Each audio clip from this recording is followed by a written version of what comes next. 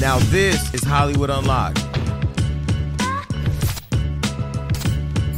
Yo, it's Hollywood Unlocked and Censored. I'm Jason Lee. Hey, it's DJ Damage. Okay, listen, my brother's in the building. We've been talking on the phone. He's been inspiring me, Taylor Bennett. Hey. You know, what's up, Jason? Taylor, okay. Okay, so now we flexing. I see what's going on here. What we're not going to do is come in here flexing muscles. We get it. You're fit now. Right. See the abs. Look, I'm not gonna hold you down real quick. Pull your shirt down. Wait, but the camera angle was kind of more on your crotch, so you may just want to stay seated. It was a lot. It was. Everybody says, you know what I'm saying, good content is good content. You know what I'm saying? Serve it as you must. Hey, Hollywood Unlocked never complains. All right, but listen, you know what's so crazy is you've never been on the show, but you've actually helped me get your brother Chance on, which I appreciate it.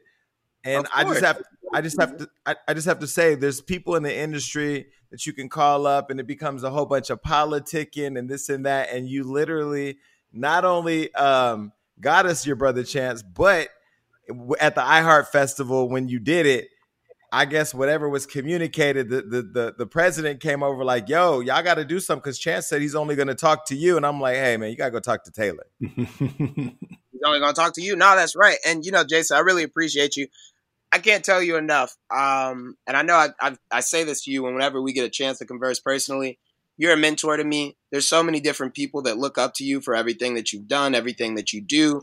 You have no fear. You're always truthful about what you want to say. You're a true journalist. And that is a commodity and something that is very, very rare, precious. So anytime that, you know, not just for me, I know you're going to make my brother look good. You made me look good. I think, didn't you have me on your hoodie? Didn't you have a picture of me on your hoodie? Well, let's slow down. Yeah. Okay, so did you see the hoodie? He didn't see the hoodie, did he? He saw the hoodie. Oh, he saw the hoodie. He saw the hoodie. He loved it. Okay. He thought that. Actually, I've had Chance on my hoodie twice, and this is when Chance, Taylor. Maybe let me get this right. I don't want to create no other. Even Jason does it, so it's all good. Yeah. No. I don't want to mix it up because they're gonna be like, all right, now you don't be trying Chance. Then here come all the Chance the Rapper fans. No, actually, I've had Taylor on my sweater twice. One, when he was on Wildin' Out, I think it said I love Taylor Bennett or something on the back of my sweater, and then his girl is like, oh, let me take a picture of that. I'm like, oh, this is fucking weird, you know? You know what? I think Kayla loves you so much. And I think that something that's really dope about just like that relationship, and I think that's a testament of just who you are again, is like, I remember when me and you first started conversing, and anytime you start talking to anybody in the industry, it's fishy because we don't know who the fuck you are. Like, I didn't grow up with you. I don't know you like that. But one thing that I'd always liked about you is that I had read a couple of your articles already, and I felt like you were just truthful in everything that you did. And like I said, that's something that's very, very rare. So I feel like when Kayla first met you, believe it or not, Jason, I think you're one of my first friends that Kayla was just like, I love this guy. He's super duper cool. I want to hang out with him when he's in Chicago. We should try to kick it with him. And she even follows your work and just everything you do. So yeah, I think you kind of helped me with that too. No, she's really cool. I mean, it's kind of uncomfortable because, you know, when I first saw you, of course, I was in love with you. You know that, right? And it was more of like, no, I didn't know. I didn't know. Oh yeah, let him know. Time out. You were? He's the only one that doesn't know. Wait, I won't stay in love. I mean, I grew an immediate infatuation. You know what I mean? Like, but no. Boy, listen, look. Now we've grown as family, so it's kind of weird, you know what I mean? Like, okay. Then when I interviewed your brother Chance at the festival, I had you on my sweater. So when he walked in, he was like, oh, wow, okay. I'm like, yeah, this is a different kind of interview, bro. You know what I mean? Like, I'm this close to the family. Or not, I think you having me on your hoodie was instantly the thing that made Chance be like, because, you know, Jason, you know. Yeah. You know what I'm saying? What does Jason know? Wait, fill me in because I don't know. What's going on? meaning like, I'll fill you in. You don't gotta do it. Let me take care of this for you real quick.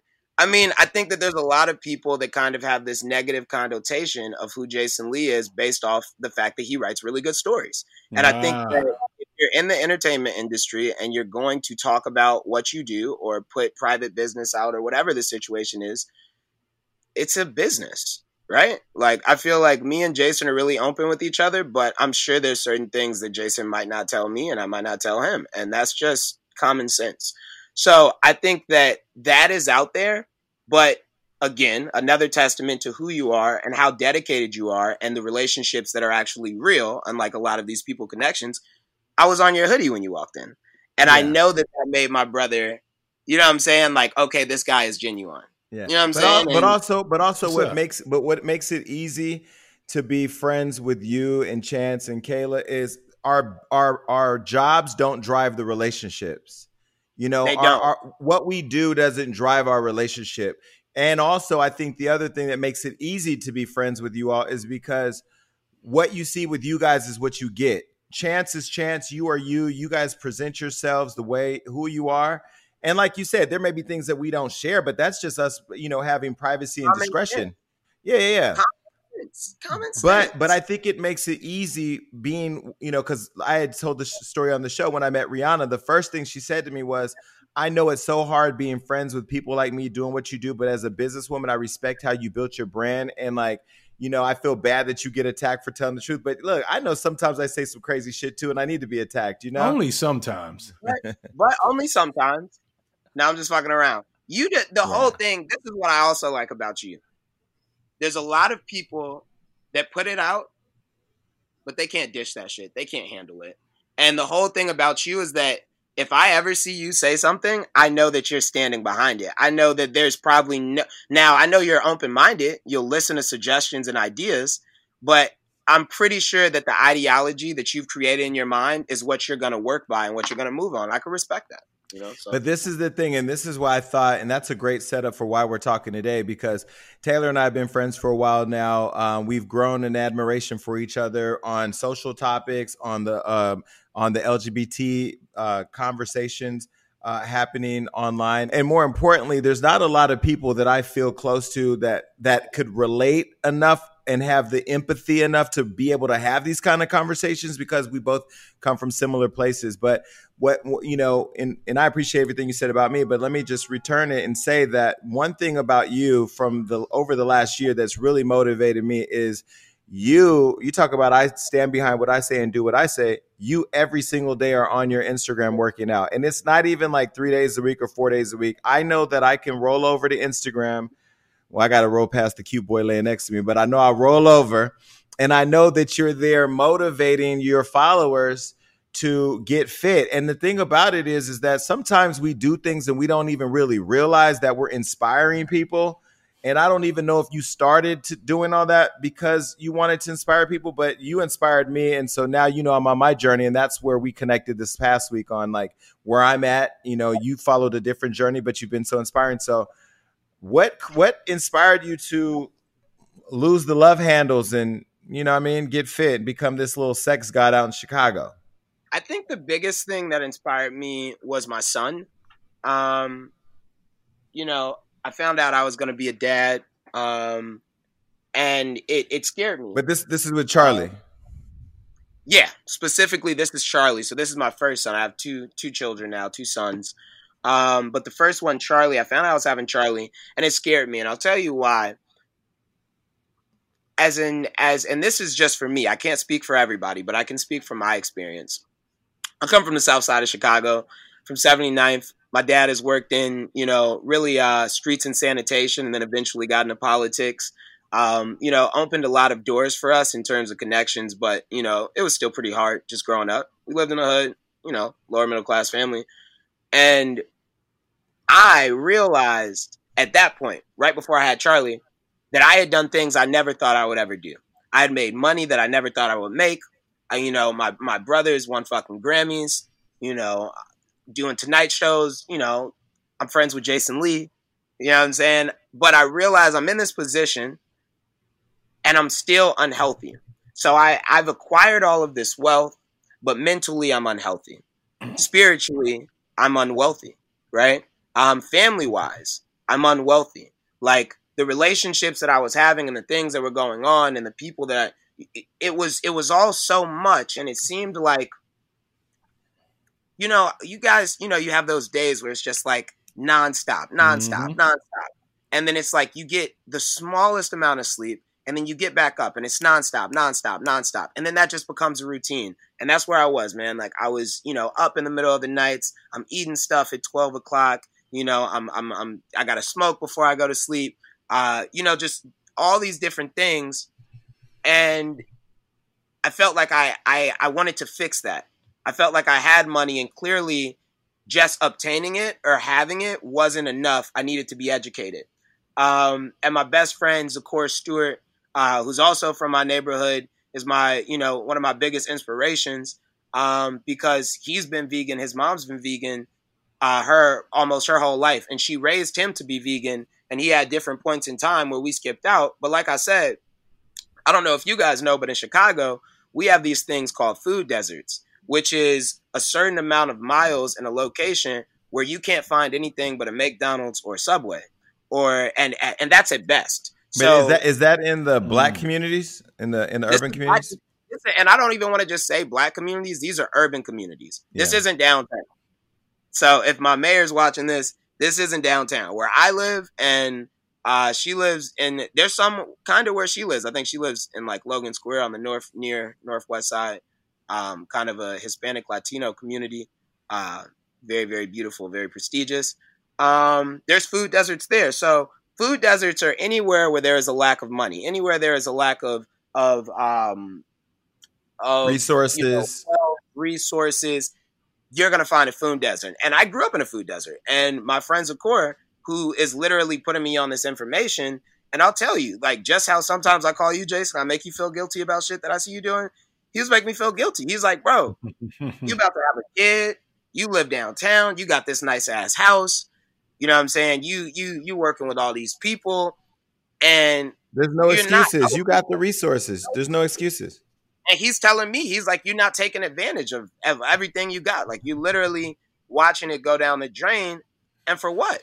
To be comfortable, And I think that scared me, because I thought about how many multimillionaires are there that are unhealthy. So many. Mm-hmm.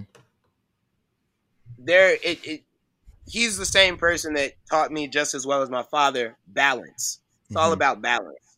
It's too many, and it's too many of us. And when I say us, Black people or people of color, that suffer from not being educated, and that's not at the fault of our own, right? Not having the resources, and that's not at the fault of our own. And I believe, just like you, Jason, and that's why I told you I'm so happy for you, you're getting the education, but you've had money for a little minute, and that's nothing to be ashamed of.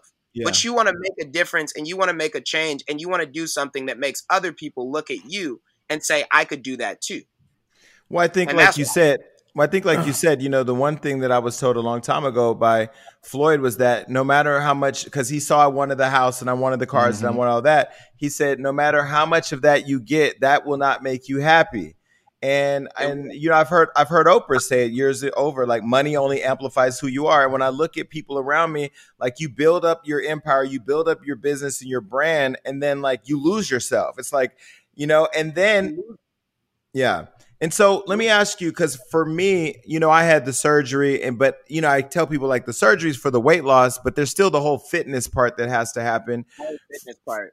For you, when you decided to do it, because for me, I mean, it was really hard to start, like, were you ever, like, ready to give up? Like, was it really hard at the beginning? Yo, man, I'll tell you, I had a couple things that had happened in my lifetime, or just around that span. I was having Charlie, but I had just put out a project, Be Yourself. I was comfortable. I'll tell you, one thing, and I'll give you an example. I think I said this to you the other day on the phone, possibly. Have you ever seen the tiger or the lion that is doing tricks at the circus? And there's that little man that's whipping him with that very small whip. He is like 100 times smaller than this tiger. The reason why that tiger allows himself to not maul off his face is because he has been so oppressed that he no longer knows his identity, and he no longer knows his strength, and he no longer knows his values or what he can do. And what they do to us is that they take it away. I'm from Chicago. I went to school. I grew up on 79th Street. I grew up right up the street from Inglewood, which is supposedly one of the worst neighborhoods in America, according to a lot of people. They compare it to the Middle East, and so many different places that we as Americans might view and say, "Oh, how could that be?" And one thing that I can definitely say is that they don't give us the tools, they don't give us the information, and eventually, I'll tell you, Jason, like you just said, even if you become successful, I have very many successful friends, we still end up in some way losing ourselves by harming ourselves. Maybe it's food, maybe it's drugs, maybe it's addiction, maybe it's, sexual addiction, we don't give ourselves time. And I think I told you this yesterday. I knew I was going to take this serious when I started going to the gym 2 to 3 hours a day. And I started getting calls from people like my dad and Kayla and Chance saying, "Hey, you're in the gym too much. You shouldn't be in the gym this much." And, not just them. The only reason I mention them are those are the people I care about most. But, I got definitely some more, I think, disturbing calls from some other people just saying, "What's going on? Like, you never worked out. You've never eaten healthy. You're not eating red meat. You're not eating pork. You're going to the gym for all these hours a day. What is going on? Are you okay?" And that let me know that if giving myself personal time for 2 to 3 hours or to do something that is going to push me to evolve to another level or take things to another platform, if that makes people feel like I'm taking something away that they depend on, then I'm not doing it enough. You get what I'm saying? Yeah. Then I'm not there enough. Because that's a feeling that you get accustomed to. Yeah. I don't want to be in the house. I just told you today, I swear to God, I was supposed to ride my bike, and that's me. You know me, Jason. I'm still out in the streets. I still love to see people. I still love to ride my bike. I just rode my bike to 65th, out south. No security, saying hello to my people, ride my shit back downtown, not saying a word to anybody. I was just fucking around. But you said 13 miles, though. That's a lot of miles. 13 miles. I was only supposed to do 2 miles, but God makes everything happen for a reason, Jason. I was kind of bothered this morning. I won't get into it. It's really, I didn't get enough sleep. I was at the studio late. Charlie woke me up early. You got to take care of your son. By the time, the nanny and Kay got out for their walk, my phone was dead. I don't have to tell you guys, if your phone is on 1% and you want to leave your house and you don't have a charger, it ruins your day. So I had to wait there. I'm waiting there. Finally get on my bike, head over to the Apple store, and it's closed because in Chicago we're looting. And, just to give you a little bit of perspective on how I feel about that, I live downtown. I pay taxes like everybody else. Stop killing us. Stop killing black kids. Stop killing people of color. My ancestors were slaves. I didn't come here by choice. Every single day that, I wake up and, to do what I do and for all of us to do what we do, it's a struggle. Everybody, black or white. So, I've been seeing too many people saying too many negative things, speaking on a city that they're not from. And, if there's one thing I won't do and the Bennetts won't do, we won't let anybody speak down on our city. If you're not from here, you can comment on it. We'd love your help. But, keep that same energy, when there's babies dying. Keep that same energy, in 2014, 2013, when they cut off the red line. And before I started riding my bike and jogging and I was trapped in my neighborhood. I just lost a friend 3 weeks ago in my old neighborhood. We lost somebody that, I had a great deal of respect for as well, downtown Chicago. And now it's a big thing.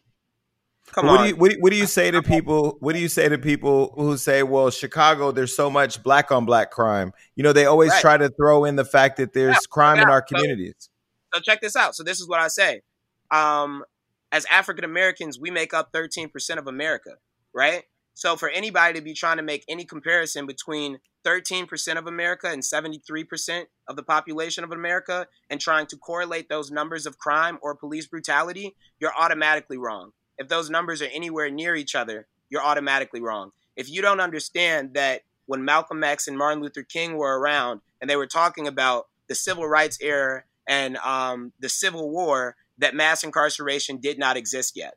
If Malcolm X and Martin Luther King were here today and knew that 1 out of every 15 black men were incarcerated, they would lose their mind, because most of us don't realize it every day that we walk around. You know, yeah, there is black on black crime. There's white on white crime. We have wars, you know. Or there's just crime, period. Hold up, Jason. I just want to say, because, you know, I want everybody to understand, I love my country. I love America. I think that America can be great. I think it can be, but I think that we all need to be better. We all need to be better. You know, when you talk about Chicago and you're talking about looting and you're comparing clothes to a life, you're wrong. And I'm not the person to, you know. How do you feel when, and I've seen people in Chicago say this, where there's not the same outrage for when there is black on black crime, or whatever you want to call it, and police brutality? How do you feel about that? I think it's just kind of, you know, and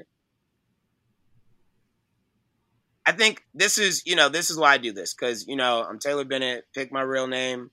You know, this is why I put out Be Yourself, the project, so I could keep it 100. So I'll keep it 100 with you.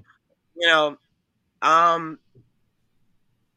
can't make this clear enough to you. You know, there's 3 people that I believe have African descent on this phone call. You didn't forcefully come here. Somebody took you. Somebody took your ancestors. Somebody put our ancestors in hot tar. Somebody for years has oppressed you.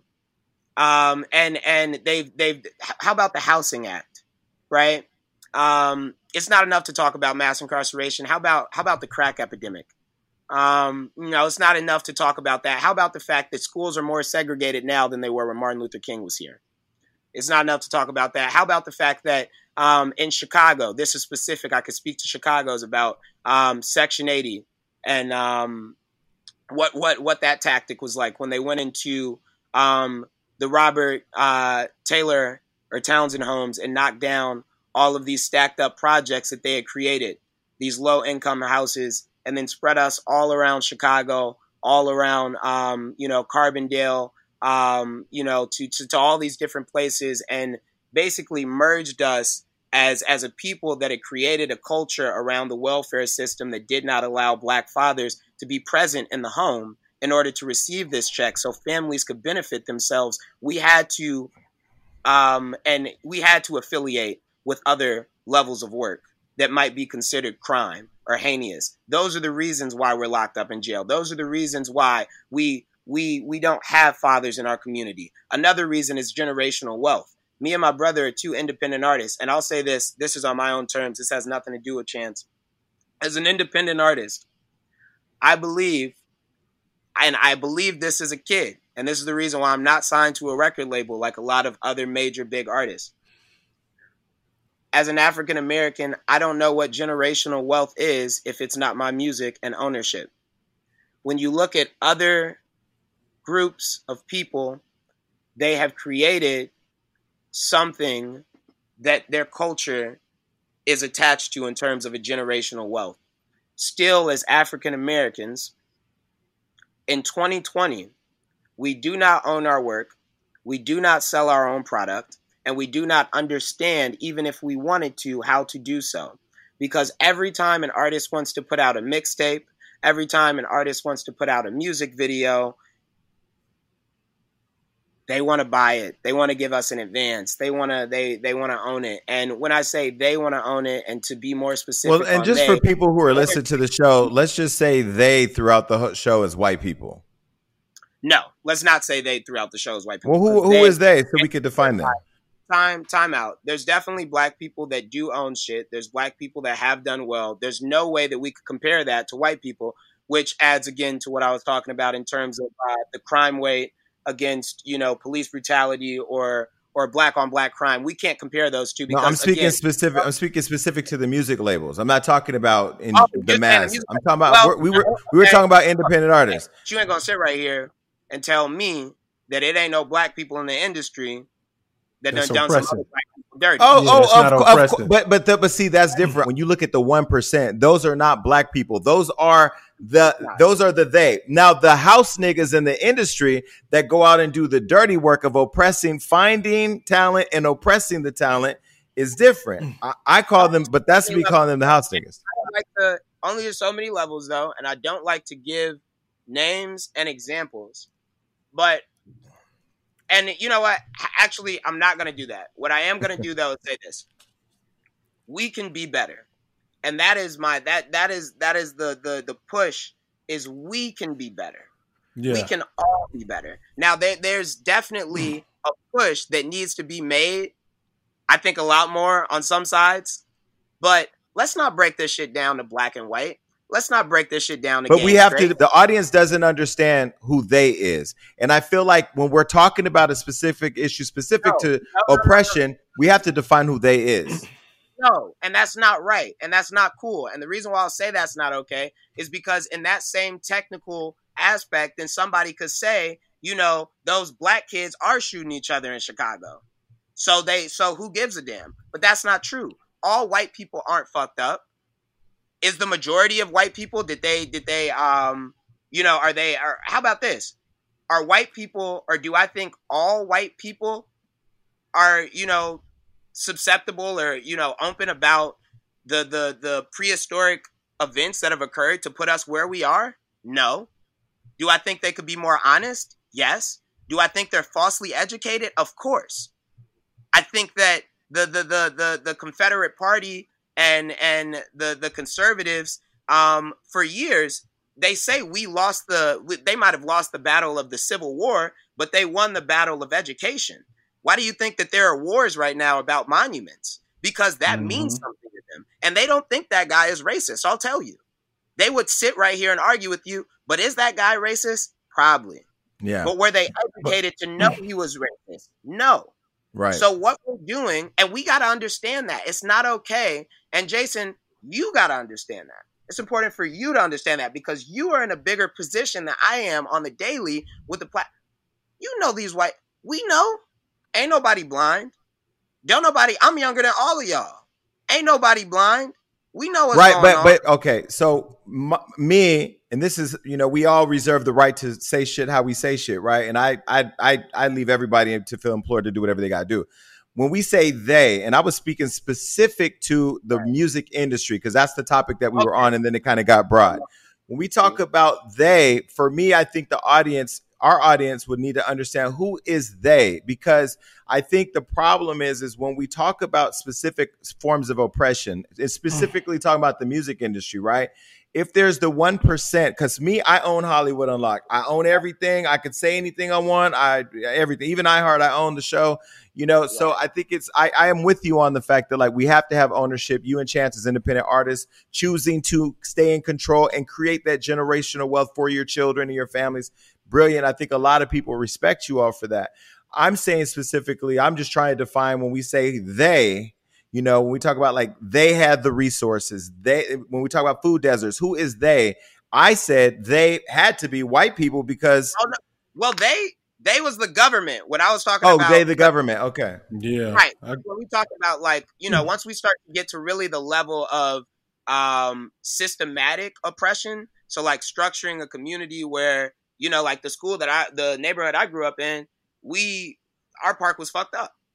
We had a school and they took the school from us and made it a private school. And then everybody went to this even more fucked up neighborhood high school. And then so it's like, and that's what I think is very important. And that's something that I also want to put out there is that we as a people have to understand that racism, this could be wrong. And I want to also just say this for anybody that's watching this shit. I'm 24 years old. I got a lot more to learn. Please comment. Please educate me. I'm open-minded. And that's all I want to do is learn more. But this is what I want to say. As a 24-year-old African-American male, I could say that I really think that most of my white friends, they don't know that they're privileged. Like, even if we've told them that, for sure, it's an ignorance. It is an ignorance, but check it out. It's an ignorance, or they believe it's an ignorance on our part of black on black crime. Somebody is stringing all this shit together. There is a way that when you are so focused on somebody or a group of people that is taking away from you, and you spend so much time on figuring out how to create that structure where you are, maybe the first class citizen, you lose all focus of the actual people that are in charge, right? And I think that, and just from my perspective, again, I'm not white, but I think that I have white friends that I've been recently having some heated conversations with, and they're saying shit that I never knew they felt like, but I'm taking that shit on myself because I should have either checked them motherfuckers when they said some shit 4 years ago when I was 18 or whatever the situation was, or I should have explained things to them. Like, I'll give you an example. Tupac Shakur, I think to a lot of people in the black community, and this is another example. Let me just say my friends, because I don't even want to say the whole community. I don't know the whole black community. I don't know the whole white community. But in my community, my friends, if I ask my black friends, like, who was Tupac? Or if you ask them, they'd be like, yo, Tupac was one of the biggest activists. His mom, Asad Shakur, one of, the Black Panthers. He made Brenda's Got a Baby. He made changes. He told us to eat better. He told us to, if you ask one of mine, these are my white friends again. If you ask one of my white friends what Tupac, they would say that he invented gangster rap. I think both of those things are accurate. No, it's not. Those things are accurate. No. Well, no. Tupac didn't invent gangster rap. We had NWA. We had. You real. Let me take that back. But check this out.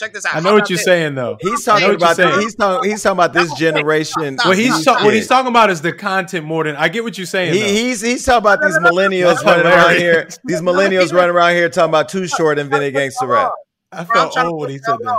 To put y'all on. You can't put me on if niggas is telling you Tupac invented gangster rap. I'm putting you on, Jason. You don't know. I'm putting you on a different mind because y'all can't think like me. I'm too young.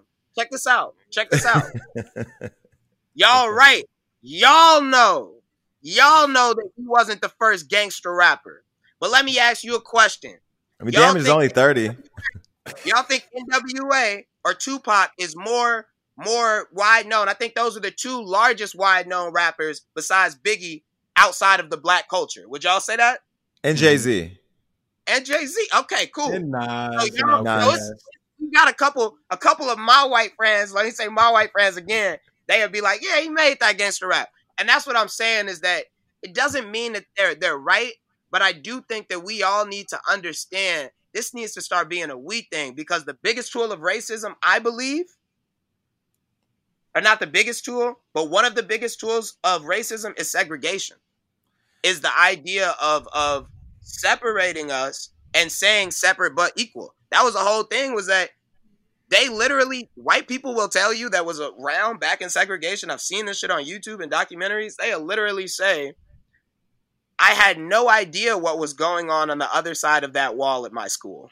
But let me say this. I think that racism was started by white people. I love white people. My mother was Italian. I love white people. Black people were minding their own business, picking berries and hanging in the rivers of Jordan or hanging out over in Africa. And white people went to go get them and bring them here. And then from bringing us here, they didn't bring us here on a tour ship, on a vacation. They brought us here for years and years and years of free work.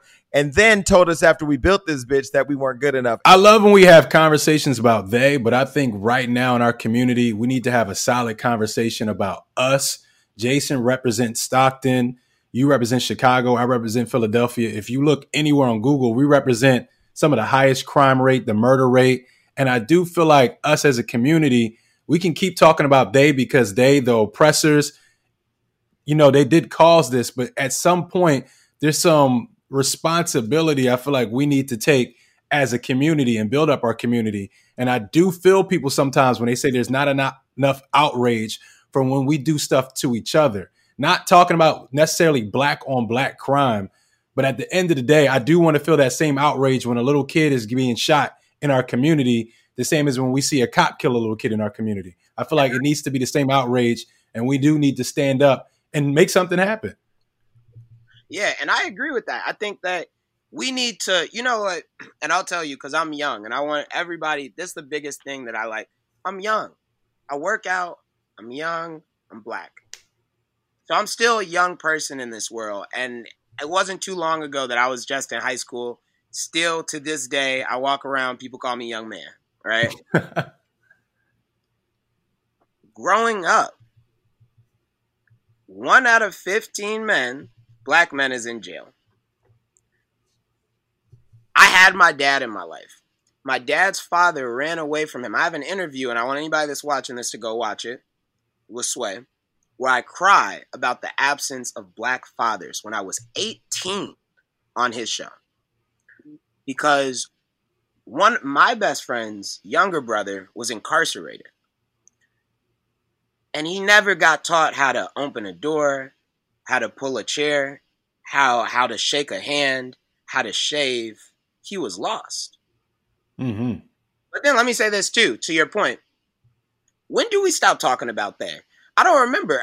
I was taken, like, this is my memory as an African American. Like Jason said, I was minding my business. I was doing my own thing. The next thing I know, I was halted and hopefully survived the year to 6 to year long voyage to the New World. I know no languages. I was beaten repeatedly. I was forced to go by another alias and not speak my native tongue. So I lost all connections and all historic relations and lineage to anybody from before about 1806, possibly. Now I'm in America and I'm fighting their wars. I still can't vote. I finally get the right to vote. Once I get the right to vote, they're hanging me for voting if I go vote. We win the war in the North. We fight for the North. Mm-hmm. Those of us that are free.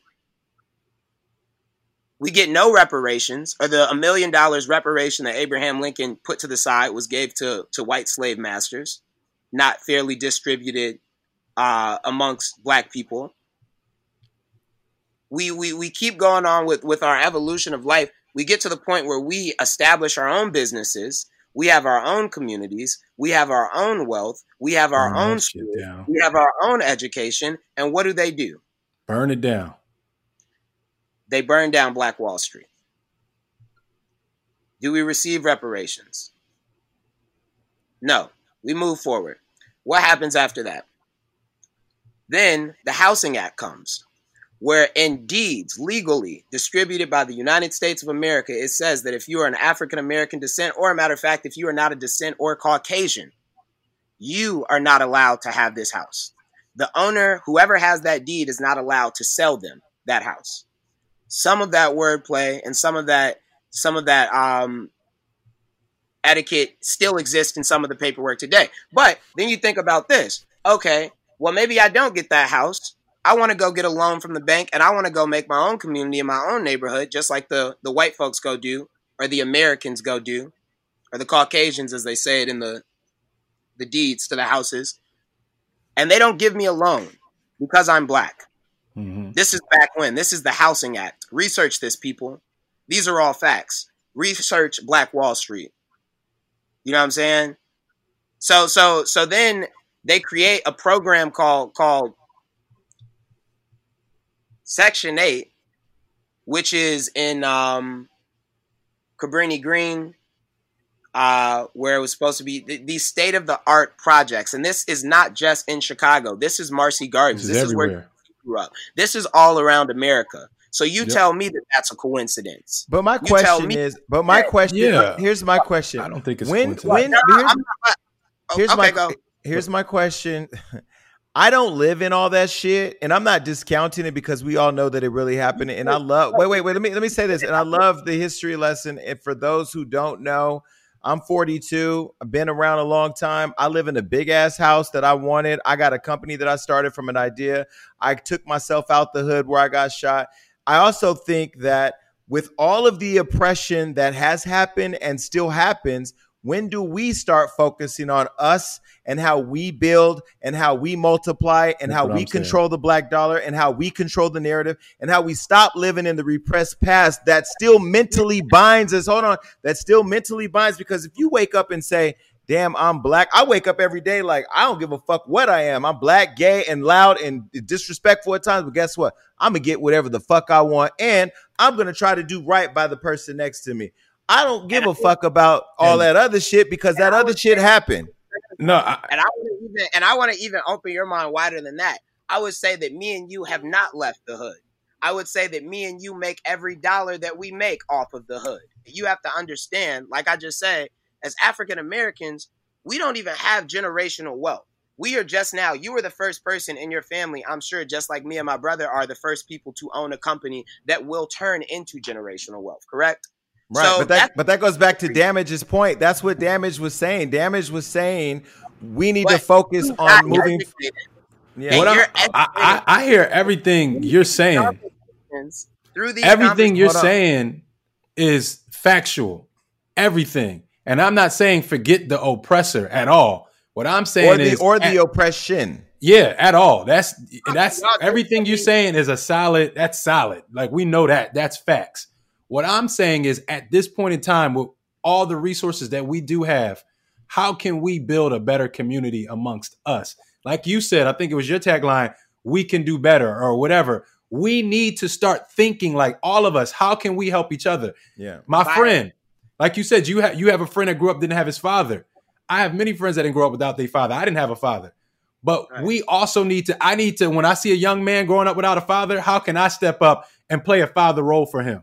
That's what I'm talking about, thinking like that. How can we start building our community today? Okay, so then let's tap into something else, because these are all connected very heavily. We're all saying the same thing, I think, essentially. Yeah, we're definitely all saying the same thing. It's a very progressive conversation. But I think something that Jason said earlier that I really liked and I kind of agreed with is that the narrative of America is not controlled by the African American when it comes to entertainment. So when it comes to television, when it comes to good times and such shows that we've grown up on, right? So we understand that, and this is what a lot of people talk about.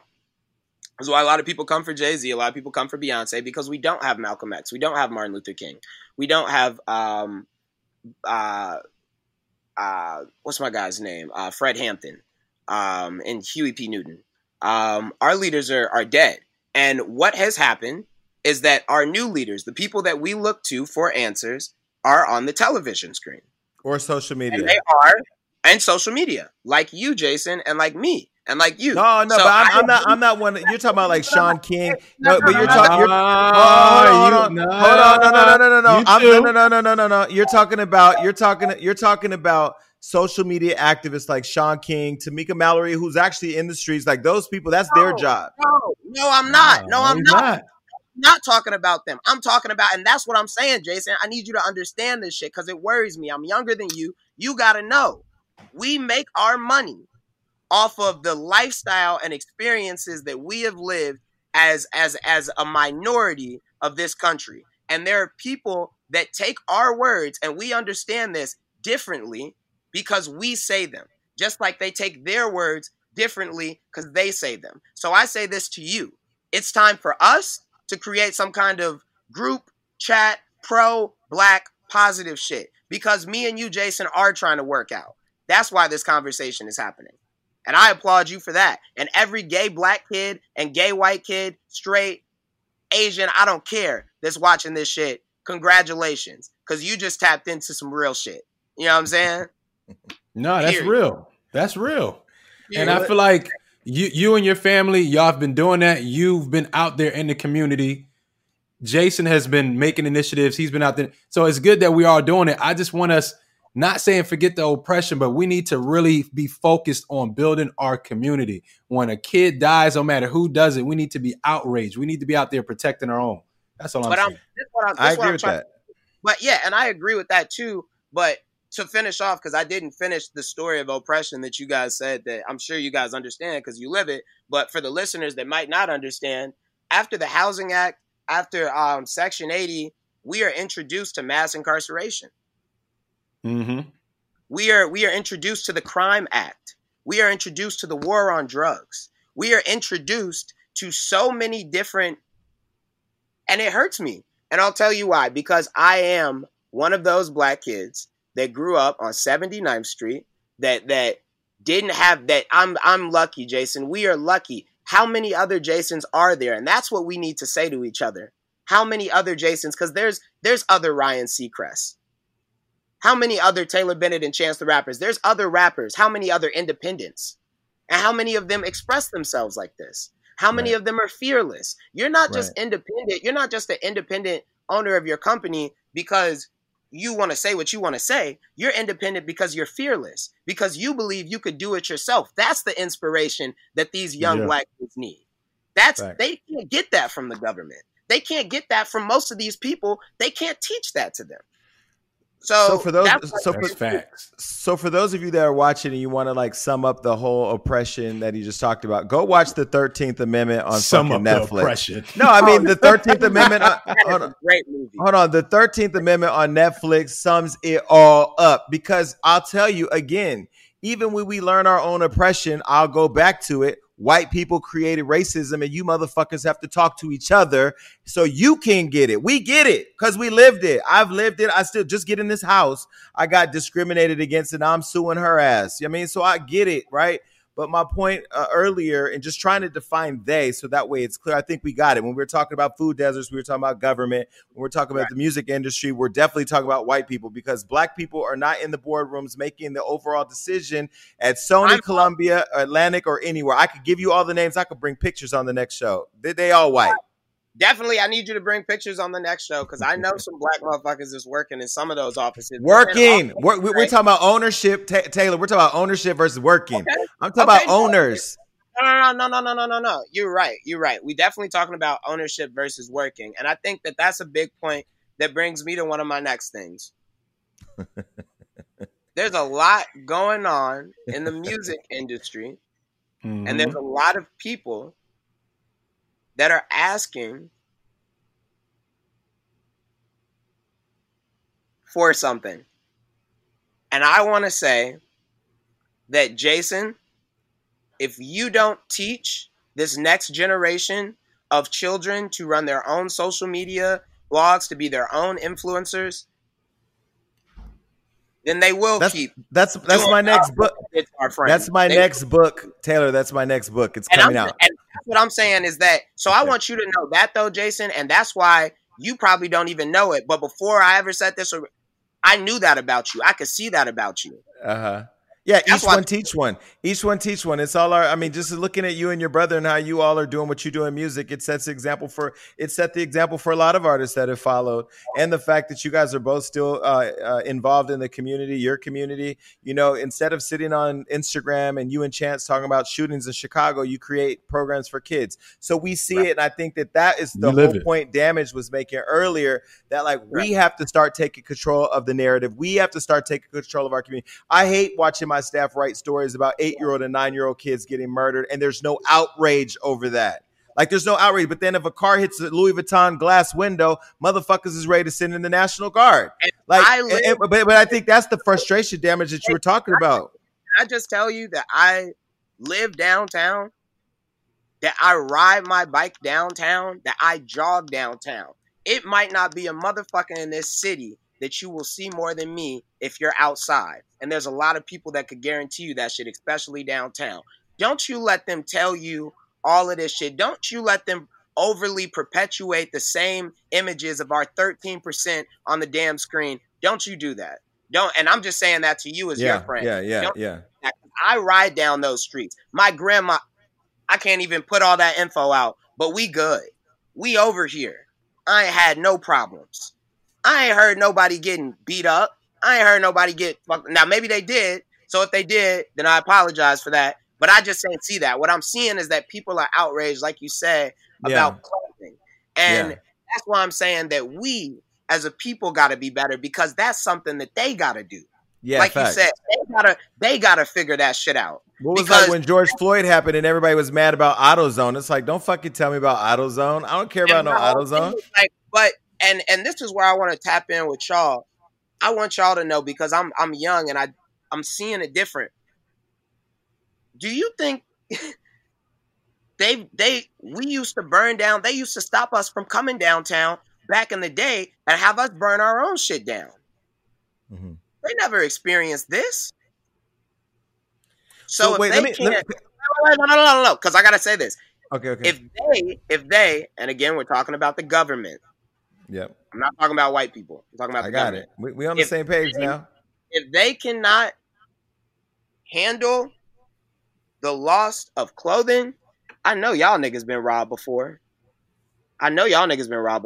If they cannot handle the feeling of losing a piece of product, then you know that they have no idea of what our oppression has really been. And that's what I want you guys to really understand. Right. And the fact that they took everything, took They're everything not, from us. I get it. yeah, they're not. I mean, they're just, my whole thing, like I said, is that everybody needs to be more educated. I think one of the biggest tools of racism is segregation. That's why I wore that rainbow underwear on my album cover, because I knew people were going to talk about me, and I'm okay Those were with hot. it. Those were hot, by the way. Thank you. And that's why I like you. Because we know people are going to talk about us, Jay. We cool with that. That's cool. What I'm confused about when it comes to segregation is why can every other ethnicity, race, or culture have their own and still be a part of the world and society, but we can't do it? You know what I'm saying? There's always been a Chinatown, there's Chinese, banks, everything. Same for the Jewish community, same for almost every community. But it seems like when we do it, now it's like a big problem. What is wrong with us building and creating our own infrastructure, our own community, but still acting in society? Man, I think like I said, I think that we can all be better at the end of the day. I think there's a lot of different, excuses. I think there's a lot of things we could say, but, like I said, it doesn't always have to be a physical program. There's a virus going on right now. Everybody can't be somewhere, but me and Jason had a pretty cool idea. We talked about the other day on the phone, working out together on live and sharing that with our audience. He had me buy a waist trainer. I had to buy a waist trainer. I'm trying to the Pendleton. I'm trying to get you to get good, but do these little simple things for our fans, because like I said, it's not all about money. A lot of it is about education. A lot of it is about resources. And yes, you can't get a lot of those resources without money, but that's why people like me and you have money, Jason, so we could give that back to our people and we could funnel that education back to them. So let me ask you a few questions. Let me ask you a few questions and see what you think about these things. Okay. So we talked a lot about what was happening with the rioting or the looting in Chicago that we see on the news. We're not on the ground. You are. What do you think about your mayor? I mean, she's been doing a good job of defending the city, at least from the outside. Yeah. Are you guys happy with her? Yeah. I'll say I am not too familiar with all of Lori's practices. She's definitely a member of the LGBTQ and also the Black community. And, those aren't the only reasons I support her. She's extremely intelligent. I know that in her years of work before becoming the mayor, she helped, I believe, prosecute and do a couple different things that were really helpful to the city and whatnot. So, I mean, she's doing a pretty good job. I think that right now it's a difficult timing. You got COVID. You got, everything that's going on right now with, clearly the protest and everything. And I think that one thing is that she's not a middleman. And I can say I like that about her. She is not somebody that is just like, you don't know what she's doing. If she makes a statement or if she addresses something, it's very clear. And she's pretty persistent on making sure that she takes care of that or that she pursues those actions. So, like I said, I live downtown. She installed a curfew, I believe, the past 2 to 3 nights. I had to ride my bike around a bunch of different bridges just to make it back to my house. But, I got back home and I rode my bike this morning again. And, throughout the whole city, it looked real nice. So, I got love for Lori. I just wanted to keep pushing and keep trying to, make things better for my city.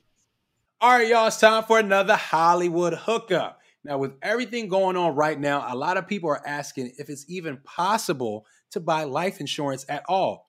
And the answer is yes. It's still easy to shop for life insurance right now. And if you have loved ones, depending on your income, you probably should. Right now, you can save $1,500 or more a year by using Policy Genius to compare life insurance policies. When you're shopping for a policy that could last for a decade or more, those savings really start to add up. So what is Policy Genius? It's an insurance marketplace built and backed by a team of industry experts. And here's how it works. Step one, head to policygenius.com. In minutes, you can work out how much coverage you need, compare quotes from top insurance to find your best price. Step two, apply for your lowest price. Step three, the Policy Genius team will handle all the paperwork and red tape.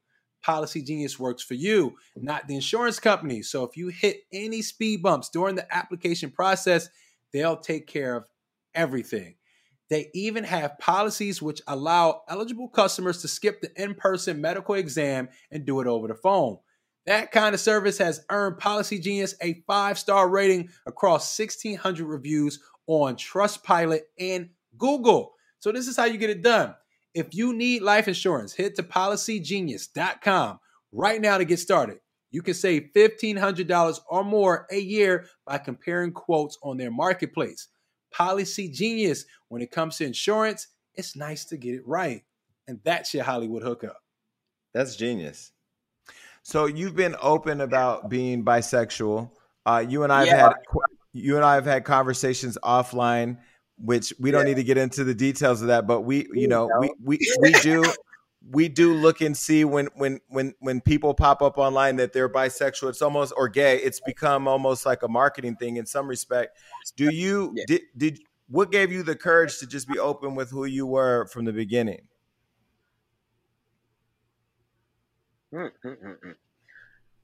Because like you didn't become bisexual when you got a record deal or something. You were very, and I don't have a record deal.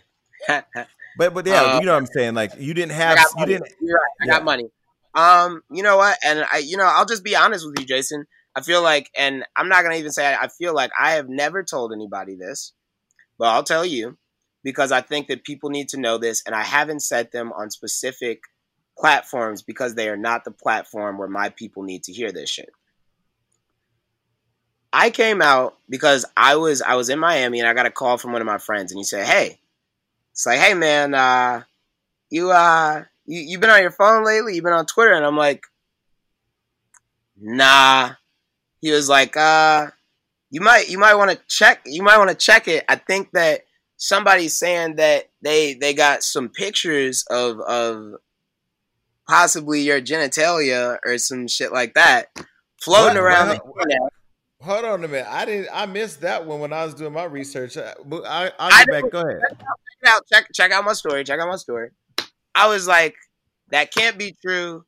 Can't be right. So I basically ended up doing my research. I'm looking. It's not mine, right? It's not mine. But it's so fucking goofy. It's not mine. But what there is I had some conversations, some openly, basically gay or bisexual conversations. And I felt this pressure that, and this is why I said I wanted to talk about this on your platform, because I don't know how you came out, Jason, but I believe a lot of us as black men are outed. Yeah. So it's the situation where, and it's so dangerous, and it's actually a very sensitive thing. That's why I say it to you, because I know, or I think I've seen you post, I've been posting a lot about Black trans women and the exponential difference and rate of murders and harm that is done upon them. And a lot of these guys or whatever the fuck, and it's so fucking sad, their story is this guy thought they were going to say something, or he thought somebody was going to find out, and this happened and whatever, and he killed that human. He killed that person. That is so dangerous, that we feel like that as men, that we feel that we can't express ourselves that we feel so entitled to our reputation and fearful of judgment. Mm-hmm. Not just fearful of judgment, fearful of death. Yeah. Fearful from both sides. Do you see? And I think that's like just a very scary thing. I think that's a very, very scary thing. So basically my situation is of that. So, there were some text messages floating around online, and I was just like, I don't want anybody to out me, like anybody that I've ever had a relationship with. And I feel like I'm about to be 21. I'm black. I have money. My brother has money. My family loves me. Like, my family loves me. And that's one thing that a lot of us don't have in our community is parents that we know will support us. So that made my journey and me coming out very different. But I also knew that anybody that was going to feel differently about me at that point in my life, fuck you. I don't need you, And I always tell this story, and it doesn't hit the same. And I want to apologize to a lot of people because I haven't shared that story correctly. But once I put that out, I had 5 or 10 minutes where people were calling me, friends were calling me, close friends, because I didn't tell anybody. I don't know if you know this, Jason, but I didn't tell anybody. Literally. Yeah, I didn't know your coming out story. I literally just. Well, I mean, not just that, but I'm literally saying when I came out, I didn't tell anybody. I told my dad. My dad was right next to me. He was outside. And I told him that I had actually just tweeted it. But I didn't tell any of my friends. I had been in the closet for so many different years. And the whole thing, like I said, I feel like was just like I had 5 or 10 minutes where people were hitting me up and they're like, yo, is this right? I think somebody hacked your account. Mm-hmm. And I had the opportunity to take that shit back. And I think about that all the time. I had the opportunity to say that wasn't it, and this was, and this happened. But the fucking support that I got when I came out on my Twitter from my followers is the only reason why I am still out to this day. Mm-hmm. That's what we need. It hurts me so much to understand that we live in this fear of something that doesn't even really exist. Racism is an invisible thing. Homophobia is an invisible thing. But they sure do kick our ass, So did coming out bring you and your brother and your family closer? Yeah, I think in a bit of regard, I think because I think it made us feel like, even though, because I'm the youngest brother, right? And I don't know if any of you guys are the youngest brother, but I think that once the youngest is done growing up, it kind of evaporates that family environmental feel that you have, where it's like, oh, let me call Chance, or let me call my dad, or let me call my mom, and let me make sure that it, because we're not living together. And it kind of, I'm sure for a lot of people, it kind of puts this feeling on you like you should feel like that. Like everybody should feel like, okay, now this is over. I've done what I've done. But I think that was one of the things that made us say, we got to get back in. You know what I'm saying? Like, we got to check on each other a little bit more. Like, we got to be a little bit more in touch, or a little bit more in depth with, each other's lives. So yeah, I think it definitely in a way brought us closer. But I think that if anything, it made me feel comfortable being who I am. And like I said way earlier in this conversation about the tiger and the man that beats him and oppresses him senselessly until the point that he does not know himself, it makes you fragile. And I'm so happy that I can be who I am and that I can express who I am. I'm so happy that I could find somebody that loves me for me. Kayla is such a blessing, because there's a lot of people. I've known Kayla. A lot of people don't know this. I've known Kayla since I was 13 years old. Oh, wow. I've known Kayla. Chicago is a small fucking city. I've known Kayla since I was 13 years old. I was hitting Kayla up on Facebook, bruh. And I know that y'all like, nigga, I was on Black People Meets. What the fuck you talking about? But to me, that shit is crazy. I was talking to her on Facebook and I was telling her, and it's like, God makes everything happen for a reason. I feel like and that's one of the biggest things that I say is like, I definitely came out for me, but I was going to be doing or not doing whatever the fuck I was doing, regardless of if I told somebody or not. We all know that. Mm-hmm. But what I got from it is I got to see other people accept me for me. And I got to see other people accept themselves for who they are. I got to see, I have friends that came out literally very much so, very close time spans. And I don't take that lightly. I don't take the interview that I did with Charlamagne lightly, talking about the matter and talking about Young Thug and Lil Uzi Vert wearing purses. I cannot perpetuate the inaccurate image that is painted of our community constantly. You know, and I love the fact that people are starting to become a little bit more open-minded to the fact that we all don't wear purses. We all don't wear makeup. We all don't wear heels. We are masculine. We will whoop your ass. We are smart. We are business owners. We are educators. We're everything that you think we're not, you know, and we're not all what you think we are. So I love that the Be Yourself campaign is so brilliant. By the way, you never have the color that I want. So I never want. I mean, I would love red. Oh, red's my favorite color. Red. Oh yeah, I don't think I have a red one. I definitely. Let me keep losing this weight. Let me keep losing this weight, and I'll let you know.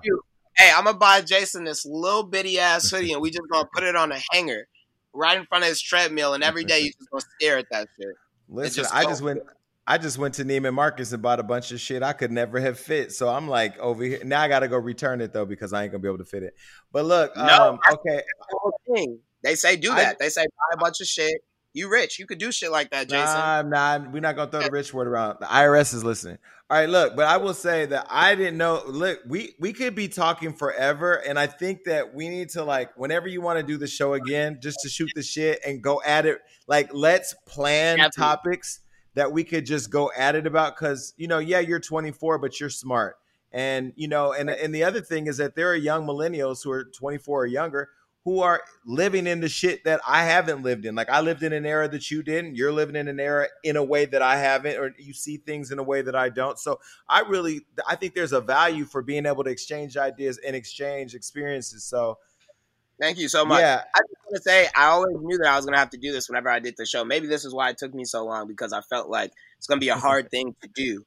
But I've always known that I couldn't come on your show and not comment about how much of an impact you've made on my life as an artist, how big of an inspiration you are to me as a Black man, as somebody that is also represented in your community, as somebody that is an independent business owner, as a representation of somebody that, like you said, is older than me and has lived through other generations and has broken down walls for things so I can do the things that I do, right? Because when I tell motherfuckers my friend is Jason Lee, they know I'm not fucking around. And I appreciate that. I know really most of them be like, man, be careful with that guy. People on the outside, they don't know us, but it's all good. And my whole thing is like, we don't want to know y'all. Like, that's really how I feel. Like, I figured that out at a young age. When I was 18, I was like, look, it's some motherfuckers that want to sit around at their crib and they want to talk shit. And there's some motherfuckers that want to go to the club. And then it's us. Right. That's it. You know what I'm saying? So Taylor's been trying to get me to do this fitness thing on Instagram. Once I'm really ready to get, because you up and down the Smith rack, and you and Damage are like on the same fitness level right now. I got weighted balls and kettlebells and shit downstairs that are still in boxes, but I'm unpacking them every day. So when I get there, we're gonna do something, because like I said, if people aren't following Taylor, you need to follow him on Instagram, and you need to look at just daily. It's just this daily motivation, and to see your body transform. I saw you the other day doing the roller thing. I didn't order the roller. Now my ass ain't gonna roll right now, but I got one. You know what I mean? You told me that's what Floyd does. So, like, You know what I'm saying? Even you telling me that, and I think, I almost didn't say this on this show, but I know I said it to you the other day when we were talking about doing this. Jason, we'll never understand as people how big of an impact just our small comments have on people. I can tell you throughout my whole fitness journey, from the very beginning to the end, the slightest things that you would say, whether it was just keep going, or it was you're looking slim, or you looking good, or whatever it was, like, you know that as people, we can act like we don't want attention as much as we want, but we all some little attention whores in some way. We really appreciate when somebody acknowledges us. And I think that us, like people that are at whatever level this is, they feel like they don't really need to do that, or they feel like people get tired of that, or they feel like it's just, but I really do appreciate that. And I want you to know that's why I feel so that I got to help you do what you did, because you did really help me get to where I'm at. So I appreciate it. Thank you. Sometimes it was you're looking good. Sometimes it was the drooling emoji, whatever. It all translates the same. Sometimes I'm in an Uber. I ain't got time to say type shit. I just drooling emoji. You get the point. Wait, look, one more thing too. I have to give you, your brother, Common, Dwayne Wade, all of you who did what you did in Chicago during the fucking All-Star, y'all fucking killed it. You put on for your city. Listen, I've never really been to All-Star game. I didn't really know I was in love with basketball players like that. Like now I'm at every All-Star game, but I will tell you, your brother's performance, you know, I know you were one of the captains, right? Or you were involved with. I performed the night before too. So I did the rookie games, and then Chance did like the other shit. Yeah. I mean, you performed. Common's performance was fire. Barack Obama in the building. I mean, it was such, I mean, I don't care what people's outside perception of what Chicago is from the media. If you were in that shit, it made me feel like I was proud to be from Chicago. You would know. And you would know that, you know, like, you know, King used to say, you know, within darkness, you know, you always find light. So yeah, man, you know, we're a beautiful city, and I appreciate you having your eyes open. And I want you, you know, you got to come to Chicago, and you got to let me help you explore this place and really show you, you know, what this city is about. And maybe you could show, you know, the rest of the world. So well, I have to come at a time. I have to come at a time you're not doing shit, because Taylor, you know, you be busy. I went to see you at Jimmy Kimmel. I probably got 3 minutes of your attention. I know you had to perform and all that. You're a star, but you know it's different in Chicago. And then All Star, I was busy, but that's because we was doing all that stuff. But it's different, man. When I'm in Chicago, I just be, like I said, people in Chicago, they'll be in the comments. They be, oh yeah, I see him on Michigan, I see him on state, and then I just be outside. All right. Cool. Well, me and Damage will figure out a time to come to Chicago. You could take us to Z451. I can't really eat right now, but I'll try to nibble on some shit. Pause. Right. All right. Look, Taylor Bennett. Follow him. Is there new music? Any music you need to shout out now or anything? Because yeah, you know, make sure you get my last single, Good Guy. And then make sure you guys get Be Yourself Part 2, my new single that's going to be dropping in a couple weeks. Okay, cool. And I'm going to be wearing a Be Yourself red hoodie here on this show whenever I get it sent to me, and I'll pay for it too, because I believe in supporting my brother. So I appreciate you, Jason. Thank you. This was long overdue. Come back anytime, and I mean that. Like literally, if you want to come back whenever you want to come back, because you have good talk, and I love the fact that you're not afraid to argue. Like, come on, let's debate. We're not sensitive. We are not sensitive. You know that. Yeah. So yeah, thank you, Jason. I love you. I really appreciate the opportunity as always. Same. And thank you, Damage. Really appreciate, you know, all your input on everything. Honored to be on the show. Love Hollywood Unlocked. Can't wait to be back, guys. All right, I'm about to go Google your nudes. So thank you. We're gone. Bye. Exist again. Goodbye. What up, YouTube? Thank you for watching this reckless show. Yeah, and hit that subscribe button, and don't forget to hit the notification bell. And also don't forget to share and leave a comment, because we are reading.